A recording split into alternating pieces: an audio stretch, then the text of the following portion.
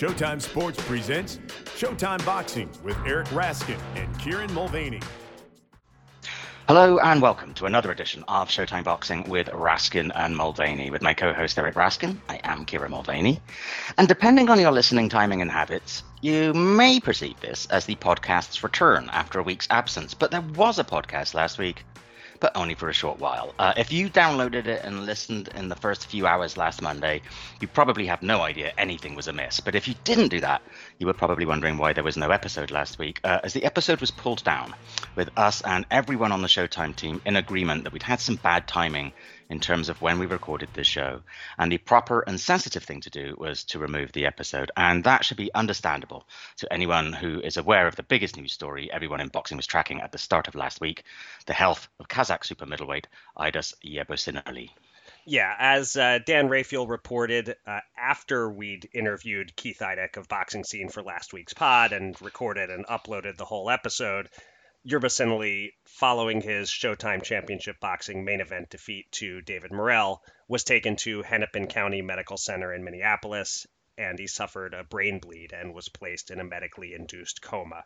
On the podcast last week, we had no idea, and we didn't say anything to be embarrassed about, but the tone was just all wrong when a man was in a coma and we were focused purely on Morrell's victorious performance. Kieran and I analyzed the fight, and then later in the show, our guest Keith spoke about it as well. There wasn't some quick and easy cut around, so the proper thing to do was to pull the podcast. And of course, our thoughts are with Aidas and his family at this time, and we wish only the very best for him and hope that he is able to pull through. So look, here's what we've decided to do this week. With me traveling and watching polar bears in Manitoba, it wasn't exactly an easy week to line up a new interview. And there wasn't much need to, really, when we still had about 80% of an excellent interview with Keith Idec that most of our subscribers didn't hear last week, and that covers topics that remain timely a week later. So we will be replaying a portion of that interview momentarily. Otherwise on the podcast, well, there just isn't much going on in boxing this week. No big fights to review, no big fights to preview. The boxing world has handed us lemons, so we're getting creative and putting together the ultimate hodgepodge show and making our best attempt at lemonade for the listeners. We will have news, reviews, and previews. We'll have my top 5 countdown. That's 5 fighters I was slow to come around on, but who eventually convinced me of their quality. We'll play a game of Make the Match. And also, Eric and I will reveal what names ended up making our ballots for the International Boxing Hall of Fame as we sit here a couple of weeks out from this year's inductee announcements. And we'll also double back to the Hulu series Mike, which we discussed briefly when it premiered. And we've both watched the whole thing now, so we'll share our thoughts on that. But first, as promised, picking it up a few minutes in after we'd finished talking about the Minneapolis card, here is our interview with Boxing Scene's Keith Idec. Last week, Crawford and Spence went back and forth on social media, blaming each other for negotiations for their fight falling apart. Obviously, it's a lot of he said. Do you have a sense of what's real and who, if anyone, is most at fault here? And just big picture, what does it say about the state of our sport that arguably the most anticipated fight to be made in 2022 didn't get made in 2022? It's a huge disappointment for people who continue to, the ever dwindling group of people that invest their time and money in this sport. It's a huge disappointment for them to not get this fight next, to perhaps not get Ryan Garcia and Tank Davis next, although I have a little more optimism about that happening based on what I've been told over the last week or so. But, to not get these types of fights and then to continually be asked to plunk down money for pay-per-views that don't necessarily warrant that platform, it gets frustrating, and it's why the fan base has eroded to the degree that it has. You just hope that 2023, as particularly at the start of 2023, there's some reason for optimism for boxing fans, because right now you'd be dejected going into December based on what's happened here. There's plenty of blame to go around, right? But I would say this: if I were Terrence Crawford and this dragged on for 4 or 5 months, for whichever reasons it did, the bottom line is they did not have a deal. If I were him and someone came to me, there are a lot of rumors about what the guarantee is. Is it 10 million? I don't think it's 10 million, but let's just say it's 5 million. And they've said, we're going to pay you $5 million to fight David Avanesian, and we're guaranteeing you that. And we're going to put half of that in escrow, which supposedly has happened. that half of his money has been placed in escrow. So he knows there's real money there, and he knows he can go forward with the event. Even if he doesn't go forward with the event, I would presume that he would get the money that's been guaranteed so far. So there's a lot less risk involved in that, financially and physically, in terms of the fight itself, because David Avanesian is a much easier opponent than Errol Spence. So if you're him and you're presented this deal to go fight David Avanesian on December 10th, in his mind, however naive it might be, in his mind, he thinks he's going to go beat up David Avanesian, and then Monday, December 12th or whatever, his attorney's going to pick up the phone and say, okay, Al, let's start talking again. And of course, Errol Spence is going to have a fight on the books by then, and he'll have to win that fight for them to re-engage in negotiations. But the one thing I would say, if Terence Crawford and his people think that they're going to do what they just did to Al Haymon and then just resume negotiations like nothing happened, well, good luck. Because if it were me, and I understand he felt wrong during the negotiations because he wasn't offered a guarantee, although Errol Spence says he was not working off of a guarantee either, which is just completely bonkers in boxing. I mean, to work off no guarantee for a fight that big, I mean, $0 guaranteed is crazy.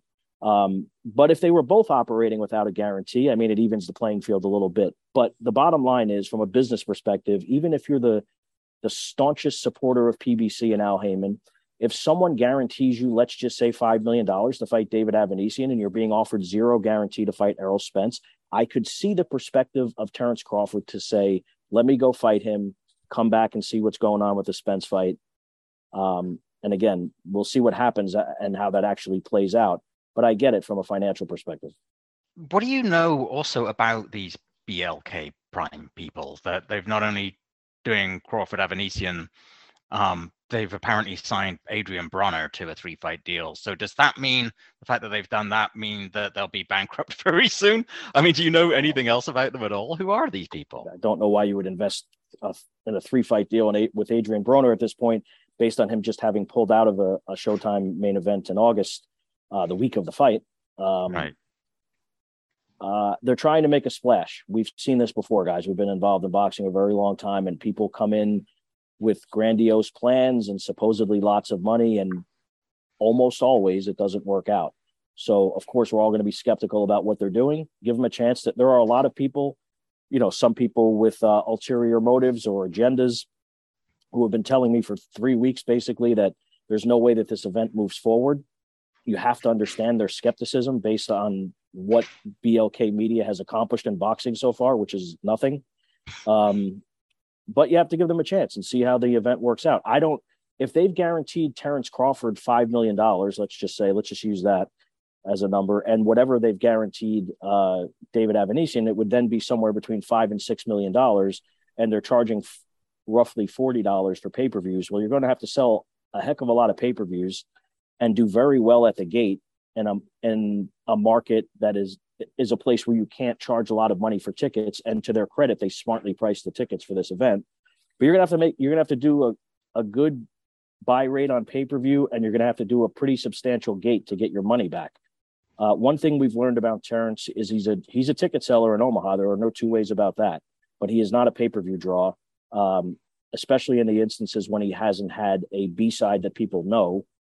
The Amir Khan fight did better than the Victor Postal fight, but not as well as they thought, certainly not based on the guarantees that they offered those two fighters.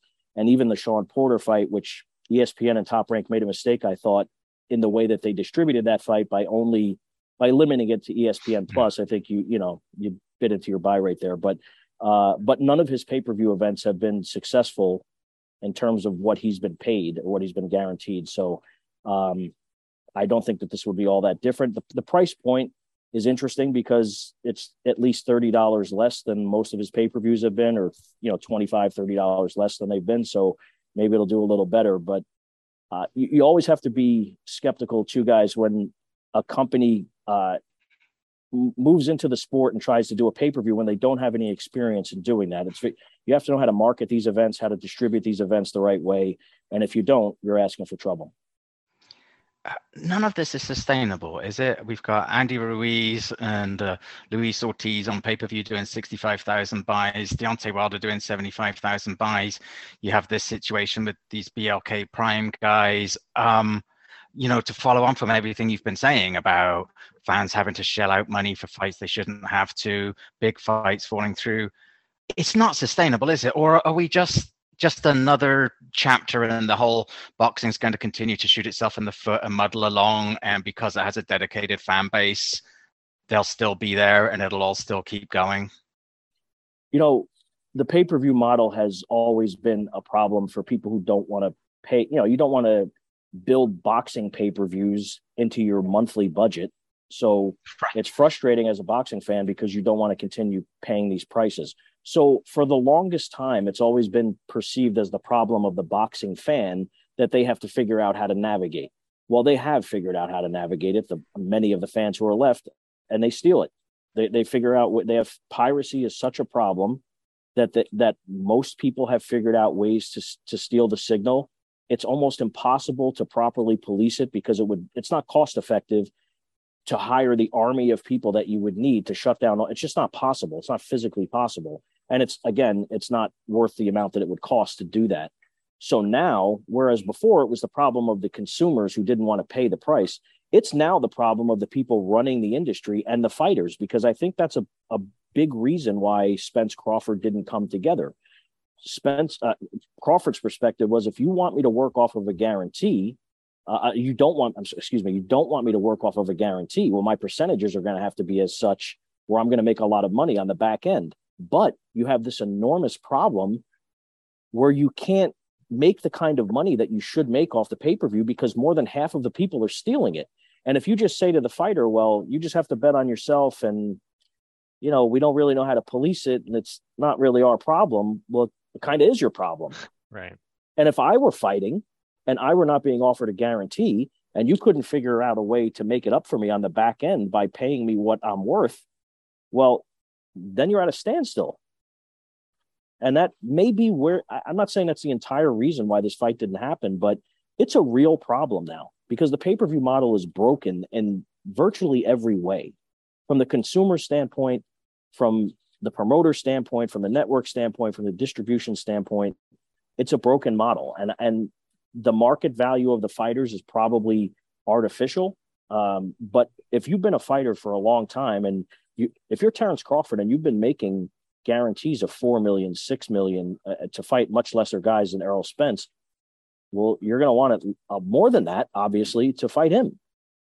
How would you look at it any other way? And the same goes for Spence. You would want more to fight Terence Crawford than you're going to make to fight. Sean Porter is very good, but you would want more to fight Crawford than Porter or Ugas. Yeah. All right. Changing subjects. So I want to ask you a couple questions about Tyson Fury. First, I don't know if you saw that Fury was recently interviewed by a British YouTuber who calls himself the True Geordie, who pressed him on why he was facing Derek Chisora for a third time and why he piled far less public pressure on Chisora to agree to a fight than he did with Anthony Joshua. And Fury responded with a very Fury-esque foul-mouthed rant and concluded by saying he'd never do an interview with the guy again.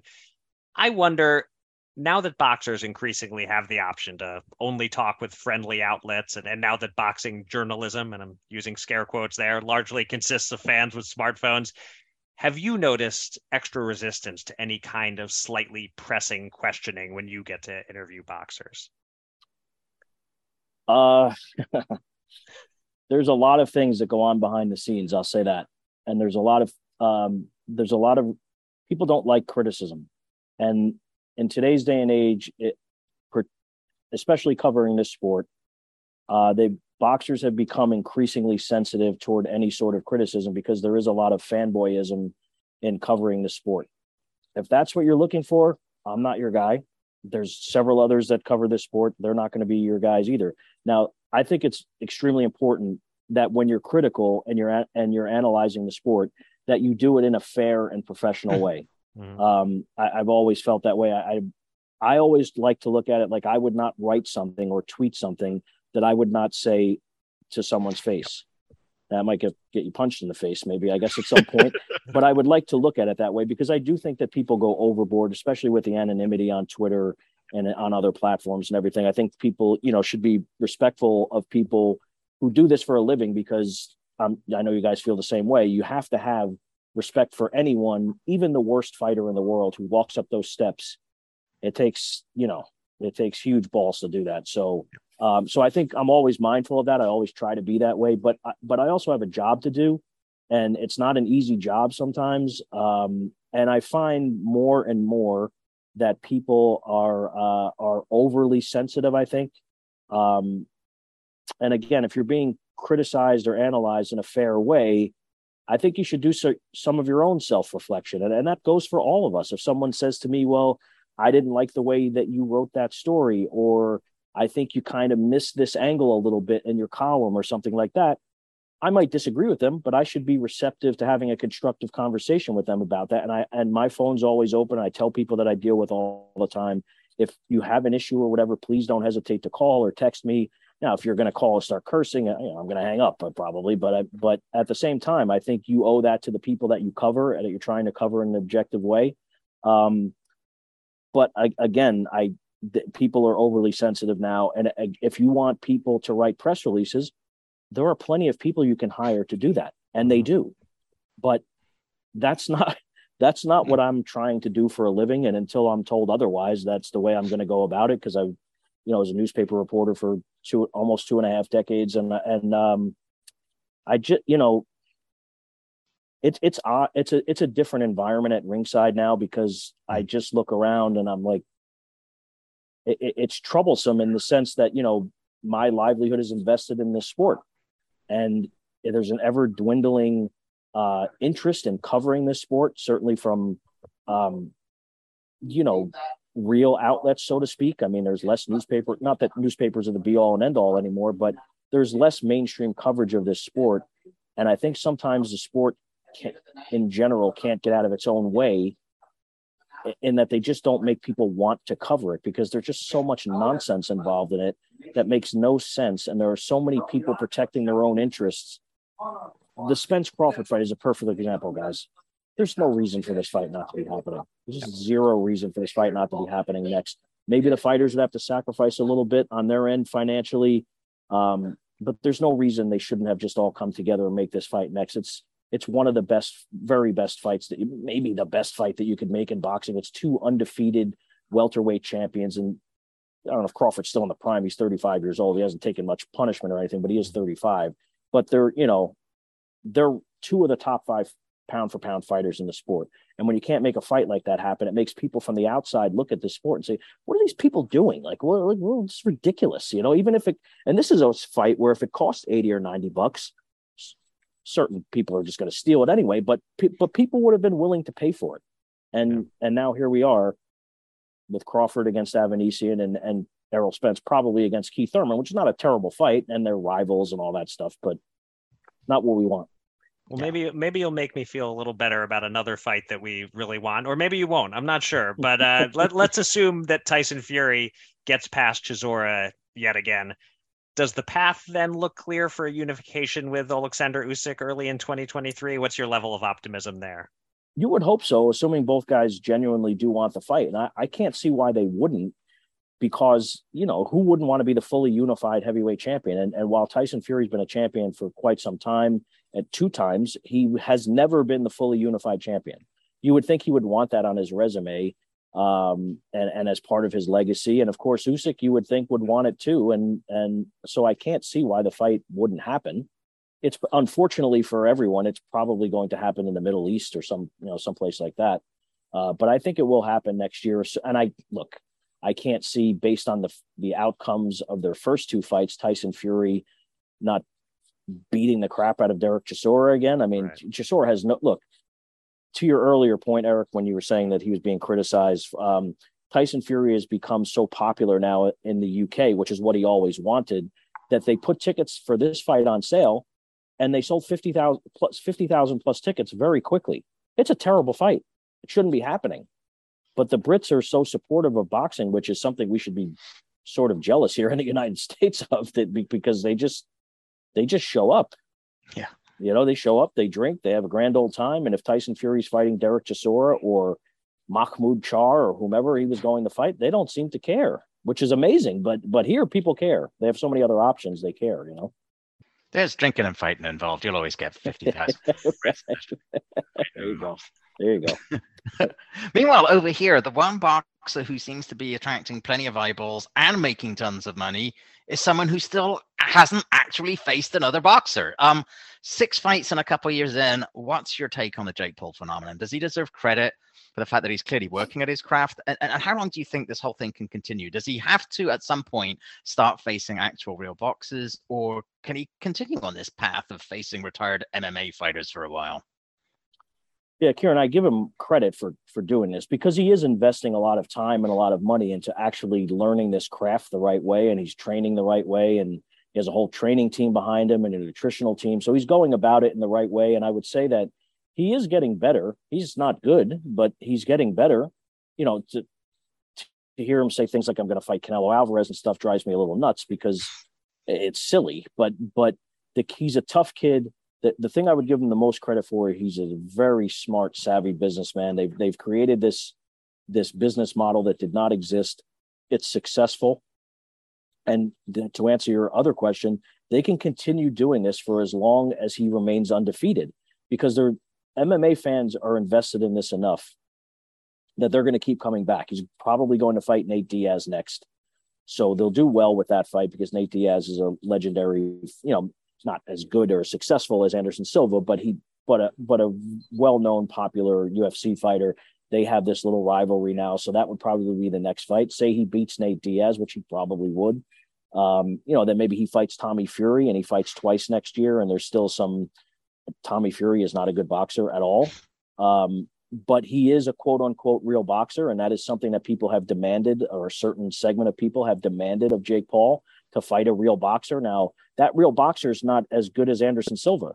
So I don't know if that matters, but to some people it might, if he's going to fight him. And just like when he was going to fight Asim Rahman Jr.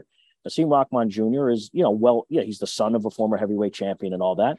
His own father said that he's a disappointment as a professional boxer. He doesn't train the right way. He hasn't gone about things in a way that will make him successful, no matter how much talent he may or may not have. So beating those types of guys, I don't know. It would answer some critics because they're real boxers. But also I don't think it's fair to criticize him the way that some people have, in that, well, he has no amateur boxing background and he now has 6 fights. Who is he supposed to fight? And yeah, he's putting it on pay-per-view because he has a huge built-in fan base that he arrived in boxing already having. And then he brings the MMA community into it. So it's like this anomaly that we'll probably never see again. But it's a relatively successful business model. I was there last week and there were 14,000 plus people in the building. Now, when I look around in that crowd, do I see the kind of people who were going to watch David Morrell fight last night? I don't know that. I'm not convinced of that. But if they can come up also from a boxing perspective of some tangible evidence that Jake Paul's existence in this sport, whether it's for another year or another 3 years or whatever it is, creates a couple thousand boxing fans, well, then it will have been a success, even from Showtime's perspective, because they're not using their boxing budget. They're not using the money that Paramount Global is investing in this sport and taking it away from real fights to do business with Jake Paul. They're just distributing the fights. That's it. So it's not tapping into their budget. So boxing fans have no real reason. If you don't like it, just ignore it.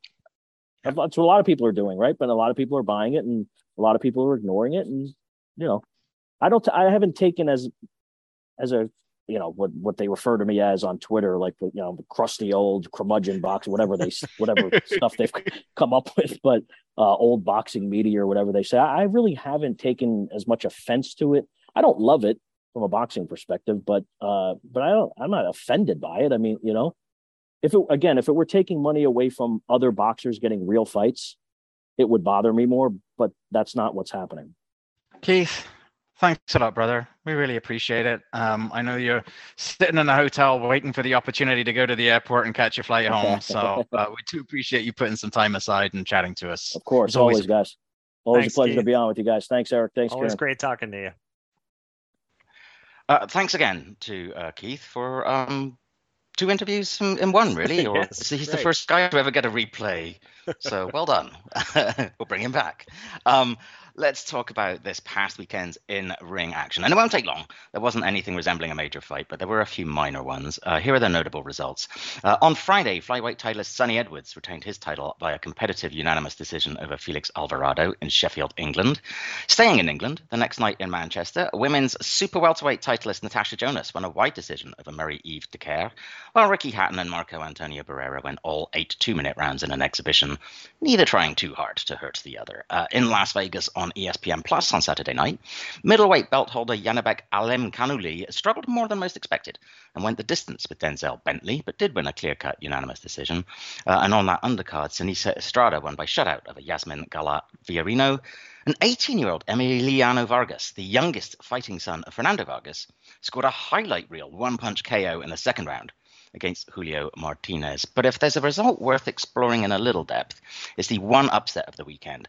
140-pound up-and-comer Montana Love losing by sixth-round disqualification in his hometown of Cleveland against Australian Stevie Spark. There was also an upset on the undercard, with another Showbox alum, Thomas Matisse, handing Christian Tapia his first loss. Plus, Richardson Hitchens dominated Yoma Alamo and won by TKO 8. Eric, I'm sure you have thoughts on the Spark Love controversy. Please do weigh in on that and anything else. Yeah, I do have thoughts on Spark versus Love. That was fascinating. Both the fight and the 15 minutes or so of bickering that followed between referee David Fields, the Ohio Commission representative, Eddie Hearn, Montana Love, Love's trainers. First, let's note that Spark really came to win. He dropped Love with a right hand in the second round. Love recovered and was outboxing Spark in spots, but Spark had another big round in the fifth. It was a close, interesting, at times ugly, at times exciting fight through 5 rounds. Then in round 6, they clashed heads, standard lefty versus righty stuff, and Love was cut and a bit rattled, and he told the doctor he was having trouble seeing. They could have stopped the fight right then and gone to the cards, but I would imagine Love knew that he was at best even on the cards, quite possibly behind, so he wanted to fight on, and the doctor took the unusual approach of saying, I'll watch you for a minute and see how you're doing. Well, he didn't get a minute to watch him. Only about 10 seconds after the fight resumed, the two fighters got tangled, and Love thought he was in a battle royal and went for the over-the-top rope elimination. Spark impressively landed on his feet outside the ring, but before he'd even landed, Ref Fields was immediately calling for the DQ. Watching the replay numerous times, it is right on that borderline between intentionality and accident. I guess I lean toward Love was frustrated and he intentionally got dirty and intentionally flung him, but he probably didn't mean to toss him clean out of the ring. Hearn and Love say that they'll file a protest. On the one hand, Fields reacted very quickly. He might have done something differently if he'd just paused and thought for a couple of seconds, maybe take a point and let the fight go on. I'm not sure. But at the same time, I don't think this decision is going to change under protest. The DQ was not unreasonable, and it all just screams for a rematch. They got to do it again and clear it up. But, Spark is a pretty good fighter. He lost badly to Tim Tszyu, but that was 2 divisions out of his natural weight class. At 140, he could be a real contender. The other stuff from this weekend, yeah, Janabek didn't look great. This was a kind of a slow your roll moment for a lot of people with him. He scored nice KOs against a few B and C level guys and fell in love with his power, it seems. Buddy McGirt has some work to do there. And I'll just say on Emiliano Vargas, great left hook KO. Word on the street is that he's the best fighter among Fernando's kids, that he's the one most likely to actually be going places. So I'm definitely keeping an eye on him. He's only 2-0, but if he's the real deal, he will have enormous star potential. It doesn't get much better next weekend. The relative highlights of the schedule: on DAZN from Guadalajara, Mexico, Jaime Munguia against Gonzalo Correa. Also on DAZN from Austin, Texas, a 4-rounder, Hasim Rahman Jr. against MMA fighter Vitor Belfort. And from Telford, England on ESPN Plus, Anthony Yard takes a tune-up against Stephanie Koikov. That's about it, Eric. If you can squeeze more than 60 seconds of analysis out of all 3 fights combined, I'll be impressed. All right, you want to start a timer? I don't like my chances though. I might have liked my chances to go 60 seconds if I hadn't gone off on Munguia versus Coria a couple of weeks ago when it was announced, Right. but I don't think anyone needs a rerun of that. Munguia's year has been wasted, and I'm not entirely sure why. Rockman Jr., clearly he's leaning into the sideshow thing and not the Yep. serious boxing trying to become a contender thing, which that's fine. He wasn't likely to become a contender, so may as well make whatever the best paydays he can find that are out there. And this does indeed look like a tune-up for Yard before he serves as a tune-up for Artur Beterbiev. So, yeah, there is nothing next weekend I'll be making a point to watch live and spoiler-free. So where am I on the timer? Did I make 60 seconds? Yeah, ish. All right, then I'll take it as a victory-ish. There you go. All right, let's get to the news. And, of course, the most important news is what we opened the show with about Aidos Yerbasanuli. Otherwise, just about all the notable news this week comes out of the annual WBC convention. And you know I hate nothing more than to mention the name of an alphabet group or to discuss its rankings.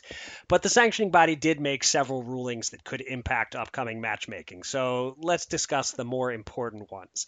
The David Benavidez-Caleb Plant fight, which is reportedly happening in March, determines a mandatory challenger for Canelo Alvarez. Sebastian Fundora and Tony Harrison have been ordered to negotiate a fight, and they said they would, with the winner becoming the mandatory to the winner of Jermell Charlo versus Tim Tszyu. Errol Spence has been ordered to face Keith Thurman. Devin Haney was ordered to defend his lightweight title against Vasily Lomachenko, and the Alphabet Group also ordered an unlikely-to-happen fight between Shakur Stevenson and Isaac Cruz to determine the next mandatory challenger. And if and when Naoya Inoue vacates his bantamweight belt, Nonito Donaire and Jason Maloney are to face off for the vacant title. Kieran, lots to discuss there. If enough of those matchups come off, boxing could get off to a great start in 2023. What catches your eye? Pretty much all of them, to be honest. The only one that leaves me feeling meh is Spence Thurman, which is unfair to Thurman, really. And it's as much a function of Spence Crawford having been so tantalizingly close until it wasn't. I don't know that it would fill me with too much excitement anyway. I much prefer Spence against Boots Ennis, but maybe Boots could stand to wait another fight or so before taking on either of the big dogs in that division. The funny thing is, though, listening to you go through those, on the one hand, you're tempted to say for once, yay to the WBC for ordering these matchups, but the best ones were already in the works anyway, right? Like Haney Lomachenko was already going to happen. Spence Thurman was probably already going to happen. Right. I do like Fundora Harrison. I think we talked about that as a possibility on the podcast, as a fight we'd be interested in seeing Sebastian take on. I think it's an extremely difficult fight for both guys, actually. I like the Benavidez Plant winner being a mandatory for Canelo as long as A, it's Benavidez. Right. B, Canelo gives a shit about his mandatories. Right. And C, the WBC ever tells him what to do. Right. I'm not sure either B or C are too likely. So all in all, yeah, it's an excellent group of matchups, but some are going to happen anyway. We'll see if the others do. And I reserve a healthy degree of skepticism about the promised mandatory title shots that are supposed to come out of some of these. Right. Yeah, you hit on the key thing there, which is that Canelo calls his own shots. Exactly. Nobody gets to decide who he's fighting except for him. So exactly. It's not going to be Caleb Plant no matter what happens between now and then. Right. At the risk of continuing to talk about the WBC, there are two other noteworthy rulings came from the convention, which may or may not earn your ridicule, Eric. The sanctioning group is removing all Russian and Belarusian fighters from its rankings in protest of the ongoing Russian assault on Ukraine. And 31 years after a controversial draw with Azuma Nelson in a title fight, Jeff Fenech was awarded a super featherweight belt retroactively, making him now, at least according to the Alphabet Group, a 4-division title holder. Eric, what do you make of those moves? I guess the nicest thing I can say about Mauricio Suleiman and the rest of the gang on this stuff is I appreciate the sentiment. It's nice for Jeff Fenech, and it's nice to want to support Ukraine. I think you are aware that a but is coming. The stuff about not ranking Russian fighters, it's purely for show. Like, if Russia is barred from the Olympics, maybe Putin kind of feels that. If Russian boxers don't get ranked, it ain't making a bit of difference. But also, it's very convenient that there are 0 star fighters from Russia or Belarus in the WBC's rankings to really suffer here. They don't rate Dmitry Bivol because he has a different organization's belt. If he had their belt, I'm not at all convinced this ruling would have been made. Artur Beterbiev, his nationality is listed as Canadian because that's where he lives, so he's good to go. There are a few Russian fighters in the rankings, but nobody who was about to be fighting for one of their titles, nobody who's a major cash cow. This is basically pandering, and again, I approve of the sentiment, but it rings hollow. They're just trying to score points. They get 0 points from me, as usual. And they get negative points from me for this Fennec nonsense. This sets an awful precedent. Awful. You can't overturn a decision after the fact. Maybe immediately after a fight, if you investigate and you find some corruption, or something, you can rule it a no contest or whatever immediately thereafter. Fine. But 31 years later, so now you've decided Fennec won, and you've decided that means he was the quote unquote champion. How much you want to bet Suleiman hasn't given Azuma Nelson a ring? Hi, buddy. Just wanted to let you know your record is not 39-6-2 anymore. It's 39-7-1. Because, if you're officially saying now that Fennec won and that he was the champ, then you can't also say Nelson keeps the draw on his record. I assume that record-keeping organizations like BoxRec or like the Hall of Fame, that they will ignore this nonsense. I pray that Ed Brophy isn't out there updating Fennec's plaque in Canastota to say 4-division champion. But I will note, I had to look, I was curious, Wikipedia has been updated. It now includes this. So, look, we live in a world where nothing is fact-checked, and we know how easy it is to convince some people of facts that aren't facts. But BoxRec does still call it a draw. It was a draw, and anyone in the media who lends any credibility to this decision by the WBC, you're making a mockery of the history of the sport, and you're just opening a massive can of worms. Like, do you want no decision in boxing to ever truly be final? Yeah. If so, then by all means go along with this BS. But as you can tell, this one really has me pissed. We don't just get to all make up our own facts. Boy, you are in the wrong country. Not this week. This week our country did okay. That's right. And it's odd, like, why now and why that fight? It's just peculiar. What's going to come next? Agreed. It is classic pandering for whatever reason. Right. Yes. All right. And there, I want to mention one last news item that caught my eye on Fight News. This is only relevant to me, but Shenard Bunch, Showbox alum, will face former contender Hank Lundy on December 9th at the Newtown Athletic Center, which is about 1.5 miles from my house. So I can actually walk to a real live professional boxing match. I will not, however, walk. I will not attend at all because the owner of the Newtown Athletic Center is a hardcore MAGA Trumper who spent the last few months polluting our whole town with giant Oz signs. Time and money well spent there. Huh? And no time or money will be spent by me to attend this boxing card. There you go. Voting with your feet and your wallet. I like that. Yes, there you go. And I do like, to your point, I'm not in the US, but at the moment, but I do like the fact I was nervous last week. But, yes, we all were. Yes, but yay, parts of America. There you go. Maybe you just need to leave the country more often. Maybe that, You would not be the first to suggest that. Right. Let's talk about some voting of a different kind. We had to submit our ballots for the International Boxing Hall of Fame by October 31st. We will know the results in a few weeks, but no harm in the interim. Eric and I revealing who we voted for, at least in the men's moderns category, which covers male boxers whose last bout was no earlier than 1989. So who wants to go first? You? Me? How are we going to do this? Why don't you go first? List. So I don't know that whether you have yours in an order of some kind. If you kind of want to go from your slam dunkiest to least slam, like the one you were most confident. Okay, so you name your first, and then I'll either tell you he was on my list that I voted for, or if not, name my first. We'll kind of bounce back and forth. Who was your top pick? Well, I know this is yours too. It's Rafa Marquez. Okay. Yes, we are in agreement. Yeah. Yeah, we've talked about this privately. We've talked about this publicly. He's missed out for far too many years. Former bantamweight titleist, super bantamweight champion, victories over the likes of Tim Austin and Mark Johnson. That epic series with Israel Vasquez, 37 KOs and 41 wins, which is almost unheard of for somebody at those lower weight divisions. Look, if he doesn't get in this year, I don't know what the hell is the matter with people, to be honest. Yeah, and I'm not confident that he will, but he, for me, was the easiest pick. But the next two that were in my order are, I think, the two that I'm most confident actually will get in. So I'll just name my next two at once now, because again, these ones I kind of think we are likely to have in common. Beyond this, we might not. But I think Tim Bradley and Carl Froch are both worthy Hall of Famers, if borderline-ish, not slam dunk, but worthy, and I think the most likely to actually get the votes among everyone on the ballot this year. Just well-known, well-respected, quality resumes, fought enough real big fights, had enough success at the top of the sport in high-profile enough fights that they're going to get the votes, and in my view, deserve the votes. Certainly among this group of nominees, they deserve the votes, I think.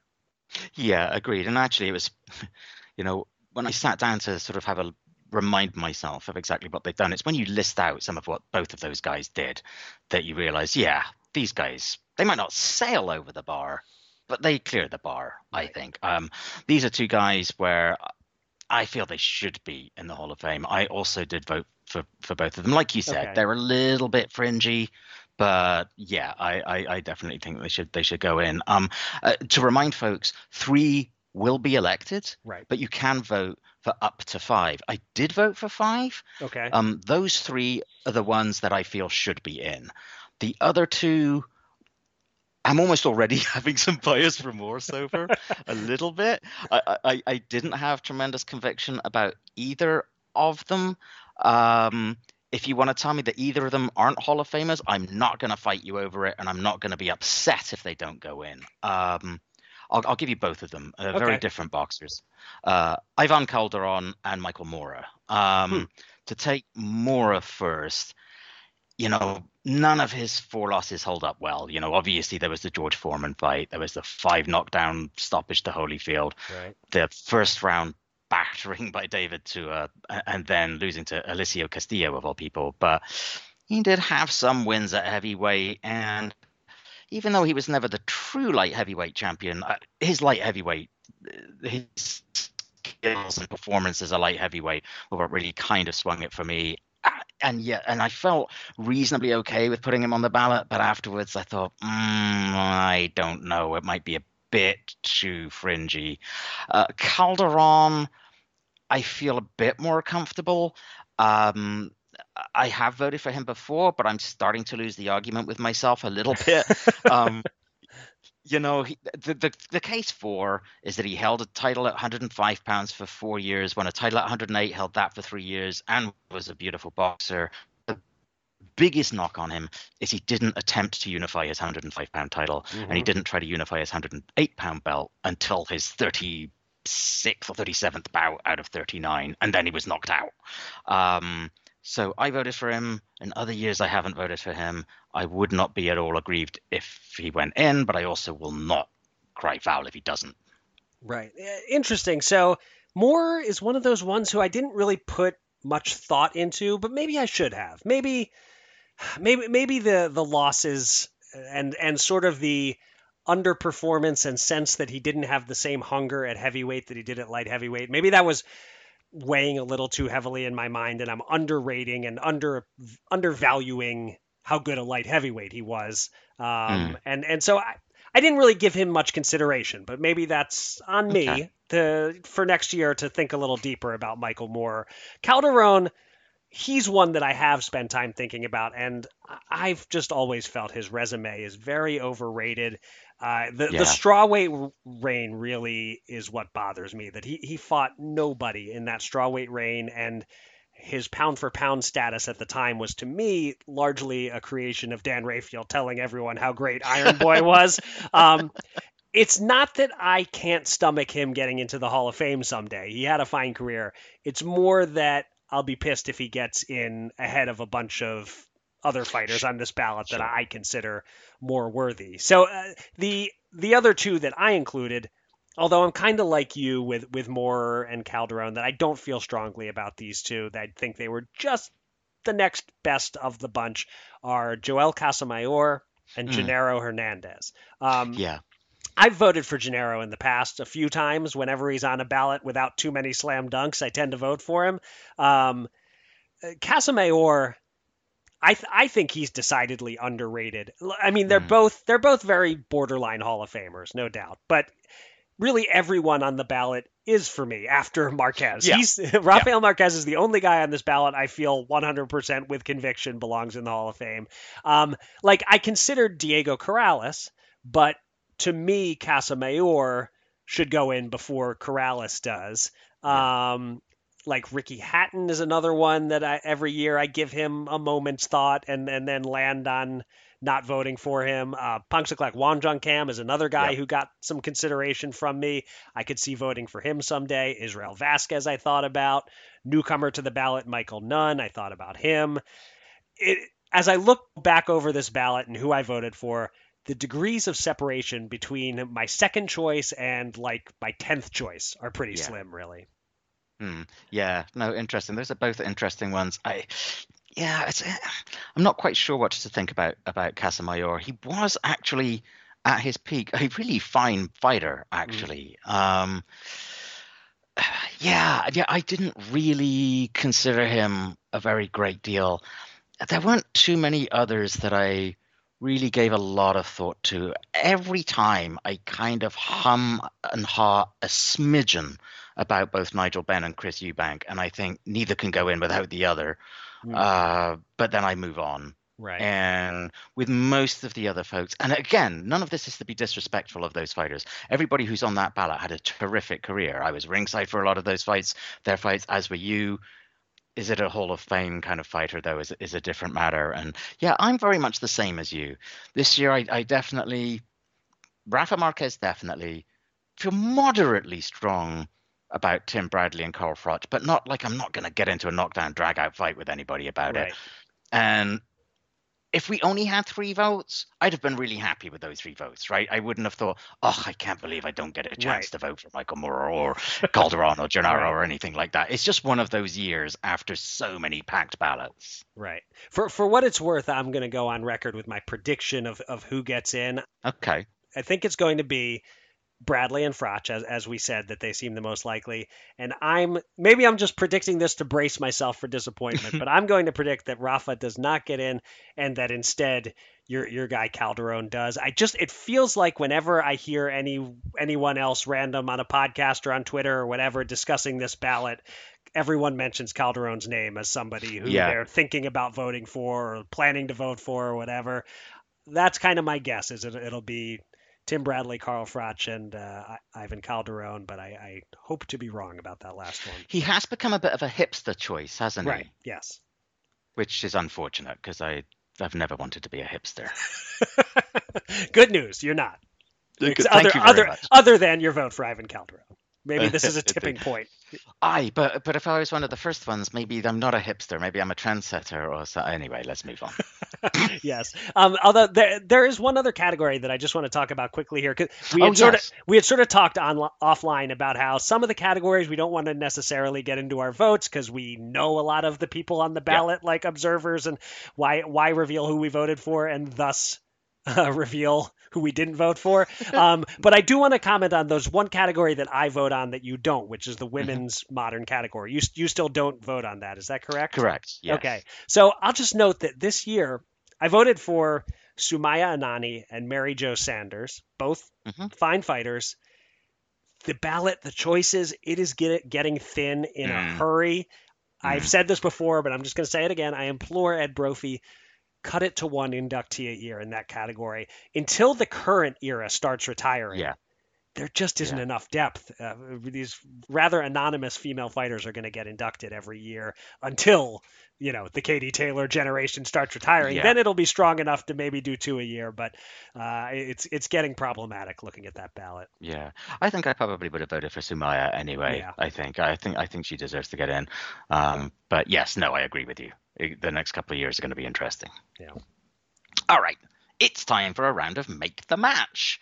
Last time we did this, you gave me the tough decision of matchmaking for Gennady Golovkin at this point in his career. And now it's my turn to name a fighter for you. And it's someone who's coming off the first loss of his career, but it's a loss that greatly elevated and enhanced his standing in the game. You and I were among the very few to view Jamaine Ortiz as a legitimate challenger to Vasily Lomachenko. But perhaps the fact that nobody else gave him much of a chance, or indeed any chance, helped make his reasonably strong performance, and losing to Loma recently grabbed people's attention that much more. So he's in an interesting position now. He's no longer undefeated, but he's in a stronger position than before. So where does he go from here? How do you capitalize on his improved standing while still helping him develop as a contender and making sure as best you can that A, he ends up challenging for a title, and B, is in the best possible position to win when he does? So as a matchmaker and as a fan, who would you pick for Jamaine Ortiz? All right. This is really interesting. He is in an interesting position. He is clearly a talented enough fighter to compete with just about anyone, but not sure if he can beat the guys at the top. And so if I'm his actual manager, matchmaker, I do want to be careful not to get him his second loss in a row. Right. Unless, there's a payday too good to say no to, then I put him right back in there with the best guy that if a Devin Haney made a multi-million-dollar offer to Jamaine Ortiz, maybe you can't say no, but that's not the ideal. I think, so I'm basically, I guess what I'm saying is I'm probably, for his sake, steering clear of a Haney, a Gervonta Davis, those kind of guys right now, just because the risk of 2 losses in a row would be very strong at that level. Yeah. I'm looking down the name that jumps right out to me, and I feel like we pick on this guy a little bit, but George Kambosos has a name, and is a decent fighter, but not a great fighter, and Ortiz, I would make a modest favorite against George Kambosos. And, so he gets a former lineal champion on his resume if he wins that fight. I think from just a pure, I'm managing his career, I want him to score a big win, that would count as a big win. He could lose, but I would favor him enough that I think it's worth the risk. I'd probably go for someone like that. I'm looking a little further down the BoxRec rankings at lightweight, and there are some semi-washed veteran types you could maybe turn to instead, like maybe a Jorge Linares makes some sense. Maybe Jamaine Ortiz could knock him out. I don't necessarily want to see that for Linares, but it might make sense for Ortiz to get a guy like him on your resume. But I think, all things considered, if I'm handling Jamaine Ortiz's career, my first choice right now would be George Kambosos. Take another big fight right off the Lomachenko fight and try to score a big win. As a fan, I want to see Jamaine Ortiz in something close to a 50-50 fight that I think will be entertaining. So if I'm just choosing who would I love to see him face next, what could be fun? How about Rolly Romero? I think that's a pretty competitive matchup. 2 talented guys, both coming off losses in step-up fights. I don't think Romero has had a tune-up win to get back since he lost to Gervonta. No. That'd be a really fun crossroads not crossroads, but sort of a 2 guys coming off a loss, but both considered very credible, and the winner, I think, has something of a mandate for a big fight after that. So that it's certainly risky for Ortiz. I would consider Rolly Romero a riskier fight for him than George Kambosos. But I as a fan, I think that could be real fun. So those are my 2 picks. I think I'll go fan Rolly Romero. As his matchmaker, I'll go Kambosos. What do you think? Well, for Matchmaker, we're in complete agreement. I absolutely think that Kambosos makes a lot of sense for both guys, honestly, because Kambosos, after 2 lopsided losses, will probably think that he can beat Ortiz and will think to himself, hey, I'd like to look good and beat the guy who pushed Lomachenko harder than anybody thought he would. That gives me my credibility back, and I can beat that guy. So it just makes the most sense to me. At the same time, I was also the same as you. If he took a step back and took on like the slightly washed veterans I was looking at were guys like Kid Galahad or Jezreel Corrales, somebody like that. The other ones I thought about as a fan, how about 2 guys who've had some pretty big upset wins lately? William Segura, who had that win over Jojo Diaz, and Jeremiah Nakathila, who beat Burchell. I thought they could be quite interesting and entertaining, kind of who goes up a level kind of fights. Yeah, those are good. William Zepeda Segura, he's they're both coming off good wins, and so yeah, those are interesting. Rolly Romero just kind of has my attention a little more, and we know him a little better. But I think any of those are good.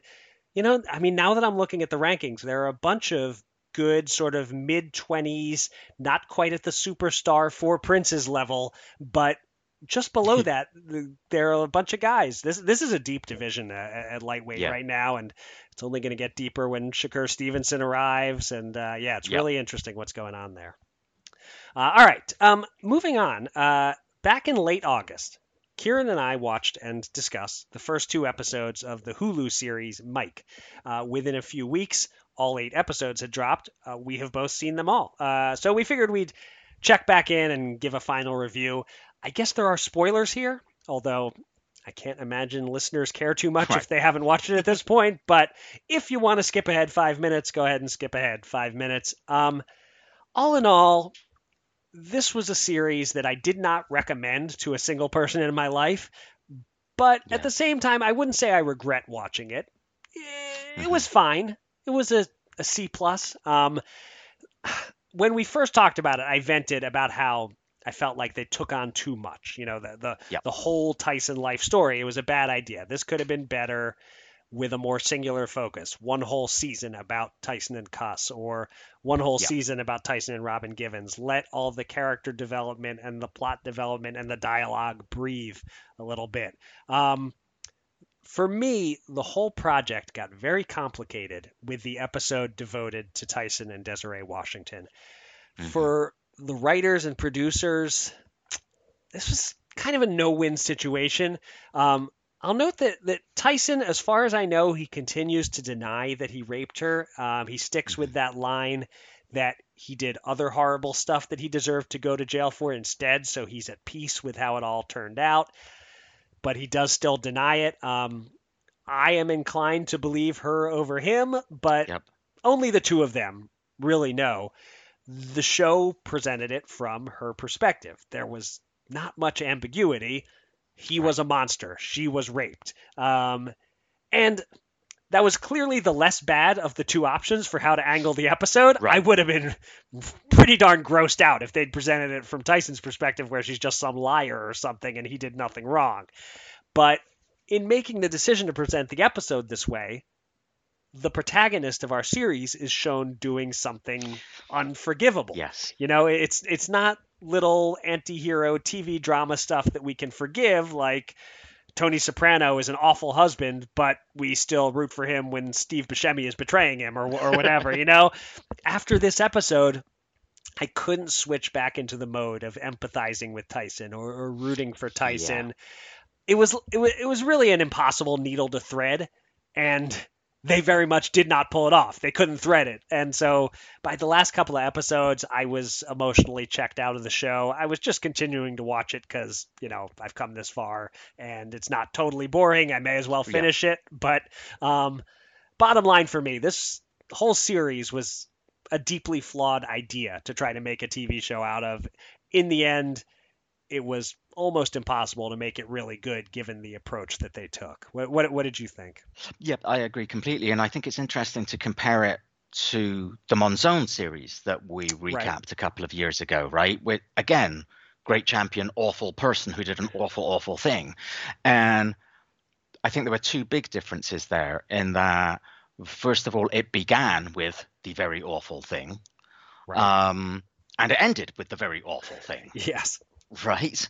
And in between unfolded not just his life story, but also the story of the guy who was trying to determine whether he had done the very awful thing. I felt like the ancillary characters in One's Own were more developed, more fleshed out, especially the detective and all these other guys. Right. Whereas other people just kind of flit in and out of the Tyson series a little bit. The only ones who you really linger with are like Ruth Roper, Robin Givens, Don King, all the ones who, at least from Mike's perspective, did him wrong. Right. And I think the other framing thing that I didn't realize at first was going to be a problem, but in hindsight, I think it was the fact that the whole story was told by him in front of an adoring audience. Yeah. And that's where I think that disconnect that you were talking about with I thought the Desiree Washington episode was very good. But yes, I agree with you then afterwards. And there was a particular moment where I think in the following episode, he's talking to the audience and he's complaining about, oh, once again, the justice system, isn't fair. And I'm like, dude, you raped a woman. Right. You went to jail. So yeah, I agree with you there. It was difficult once they'd made the choice to frame it that way. Like at least with Monzon, he could be portrayed throughout as an anti-hero. Mm-hmm. And you knew you had the nuance that all the way through, they didn't shirk from the fact that he was a bad dude. Right. And it wasn't quite there with it was all just very... I think the point that you made at the very beginning, and you reiterated here, that they took on too much, I think is exactly right. 8 30-minute episodes is not enough to properly delve into the life of Mike Tyson. But as we also said when we first talked about it, maybe there are so many people who didn't grow up with that story, maybe that's all they needed was, they were talking to the people who didn't know who Tyson was. I don't know, but I thought the Monzon one was much more effective. Yeah, I agree, and I hadn't really thought to go back and compare it in my mind to Monzon, but I think that's a great point that you make about, first of all, he's presented as something of an anti-hero throughout, because they set the tone from the start with this horrible thing to come that he did. But it's also just interesting that you point out that we build to that and it ends with that, so we don't have to then continue watching him and reckon with it afterwards. Whereas I forget if it was episode 4 or 5. I think 5 was the Desiree Washington one. So we've got 3 more episodes after that to just reckon with. Well, our main character that we kind of liked in some ways. He wasn't perfect, but we were rooting for him and whatever. You see a horrible monster rapist. And again, I don't know for sure that that's what Mike Tyson was, that he actually raped her. But on the show, they did not leave a lot of room to wonder. On the show, we're told this guy raped Desiree Washington, and now go back to sort of rooting for him for 3 episodes. I will say, I guess now that it's over and we saw how it was all framed, I understand more than ever why Mike Tyson was pissed about this show being made. I agree. That was my thought too. Yes, absolutely.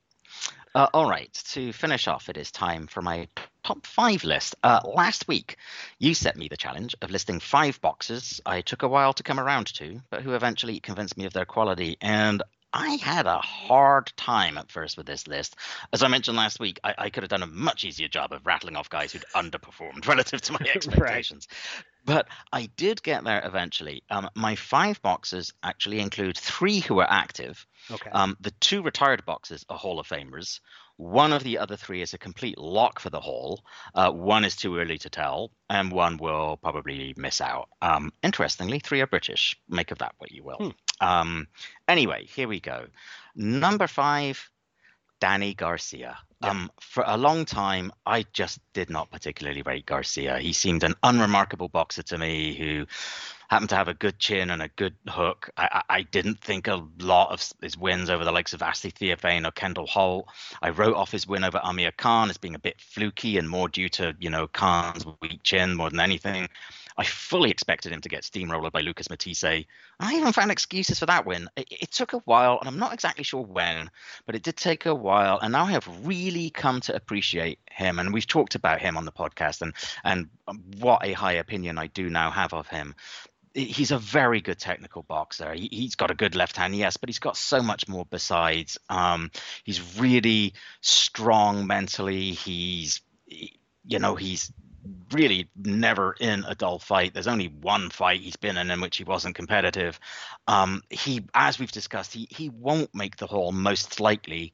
But gosh, had a few rounds gone his way against Keith Thurman or Sean Porter, maybe he would have done. I really feel like I deeply underestimated Danny Garcia early, and I feel like I really much more greatly appreciate him now. Yep, great pick. He's I have him at number 3, and it's interesting just that when I first thought of the assignment, he didn't occur to me at all. It wasn't until I was sort of carefully trying to think through fighters from my 25 years or so following boxing that I was looking through various lists of names to make sure I wasn't missing anyone, and I stumbled across him and was like, oh yeah, Danny Garcia's got to be on this list. How did I not think of him? Yeah. But yeah, so I mean, and you hit the key point, was that like the Amir Khan knockout, I was just so convinced he closed his eyes and winged one and got lucky, and he's not actually that good. And then eventually you have to say, you know what? Danny Garcia was pretty darn good.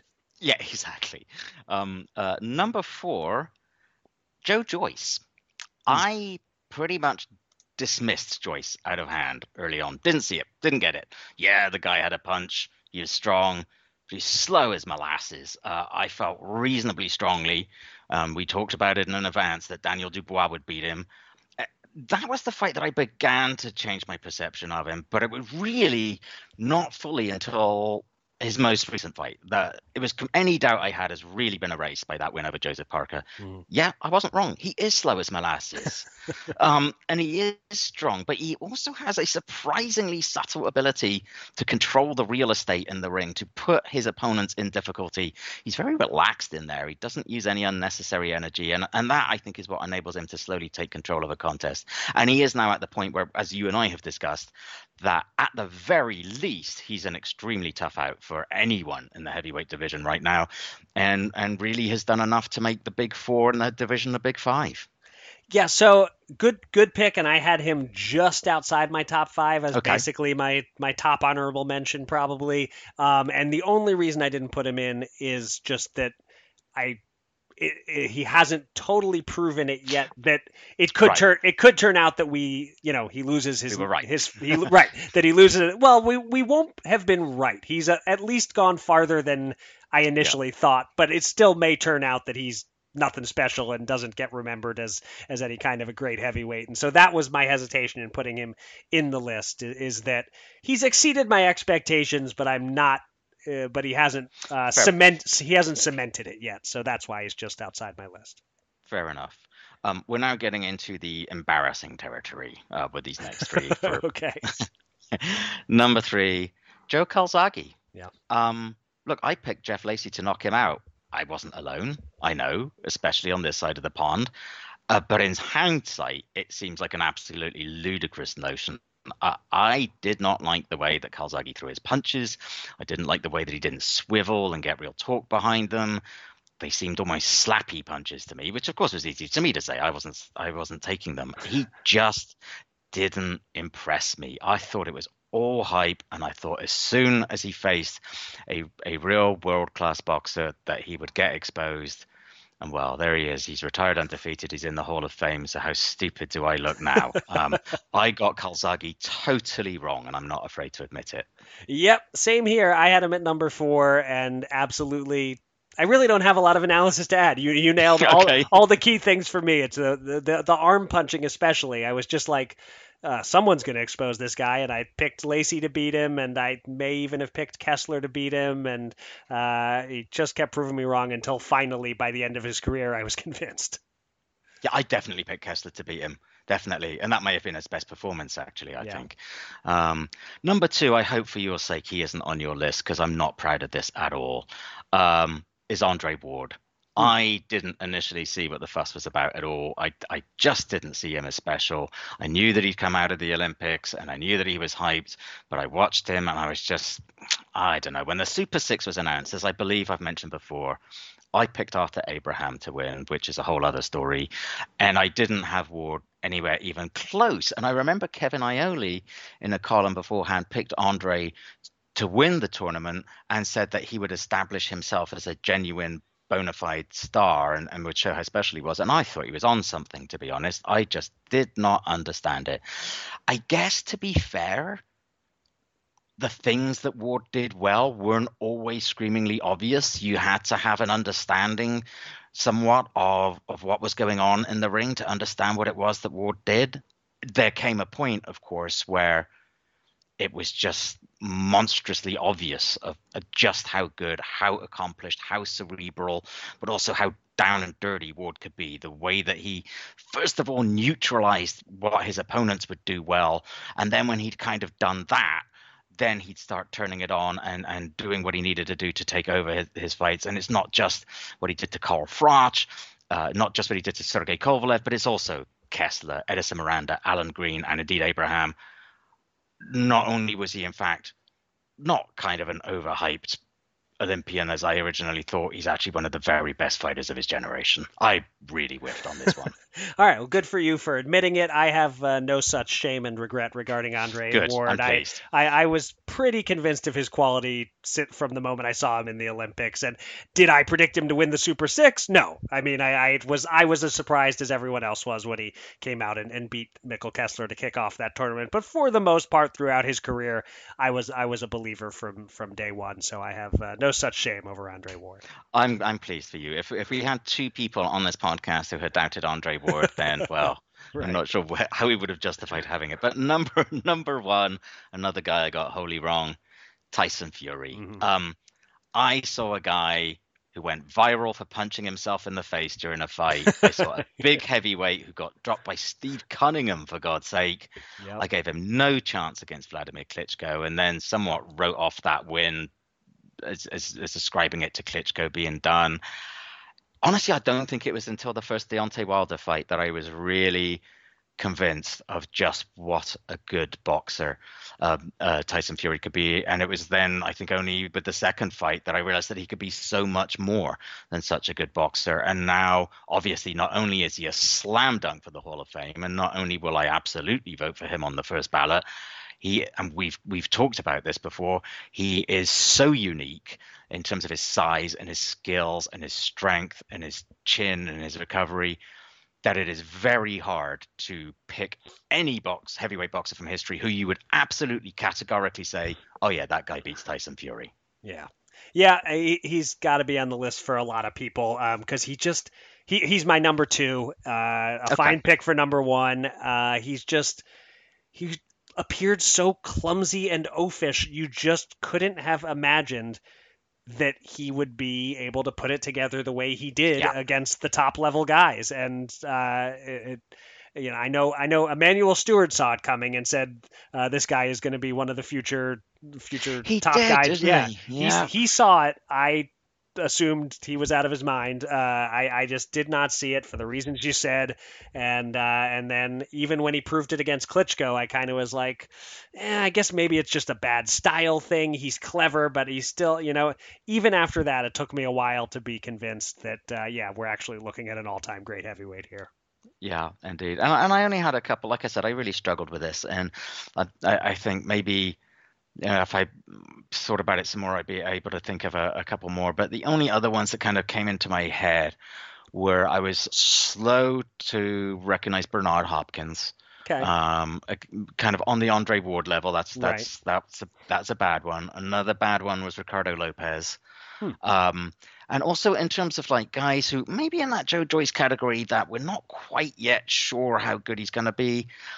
Devin Haney. I'm still not wild and excited by Devin Haney, but I have come to appreciate that I just didn't think there was very much there at all. But as we talked about when you gave me the assignment to pick like the best fights among the four princes or thereabouts, I only picked Haney for one of them because I didn't feel compelled to watch him in anything. But gosh, if he ended up running the table against all these, wouldn't be surprised either. I think Devin Haney's a much, much better fighter than I initially gave him credit for. Okay, interesting. So I have a few that you didn't name, including my number one didn't make your list, either because maybe you just didn't think of him, but more likely, I guess, you were not as convinced he sucked as I was, and he turned out not to suck. And I'm talking about Deontay Wilder, that I was convinced for a very deep point into his career that that this guy just has some of the worst technique I've ever seen. Someone's going to expose him. I eventually I came around on, okay, the power's there, but Luis Ortiz is going to expose this guy. Well, he kind of came close, but he didn't beat him. And then and he still has only lost to Tyson Fury. And whether he is or is not a Hall of Famer, he has so far exceeded any expectations I had for him that I put Deontay Wilder at number 1. And then just the other ones that I considered, actually at my number 5, we haven't mentioned yet, was Canelo Alvarez. Just that I was a little slow. Yeah. With the wobble against Jose Miguel Cotto, and then it just, by the time he got to the elite level, I wasn't selling him too terribly short anymore. But it's still, I was a little slow to get there on Canelo Alvarez when clearly the Mexican fans were all the way in already. And then a couple of other ones, Costa Tszyu, for some reason, I didn't see it. I didn't see it until it was too late. I finally believed in him heading into the fight with Ricky Hatton. Isn't that always the way it works? Adonis Stevenson is another one who I kind of thought wasn't anything all that special, and he just kept winning and defending his title successfully and knocking people out for a while when I was convinced he was just going to have a short reign. And the last one that I'll throw in there, an active guy, and it's not so much that I doubted him, but I'll just say who it is, and you'll know where I'm coming from. Sebastian Fundora. I just thought maybe he was, more oddity than actual quality prize fighter, and I've had to reverse my take on that.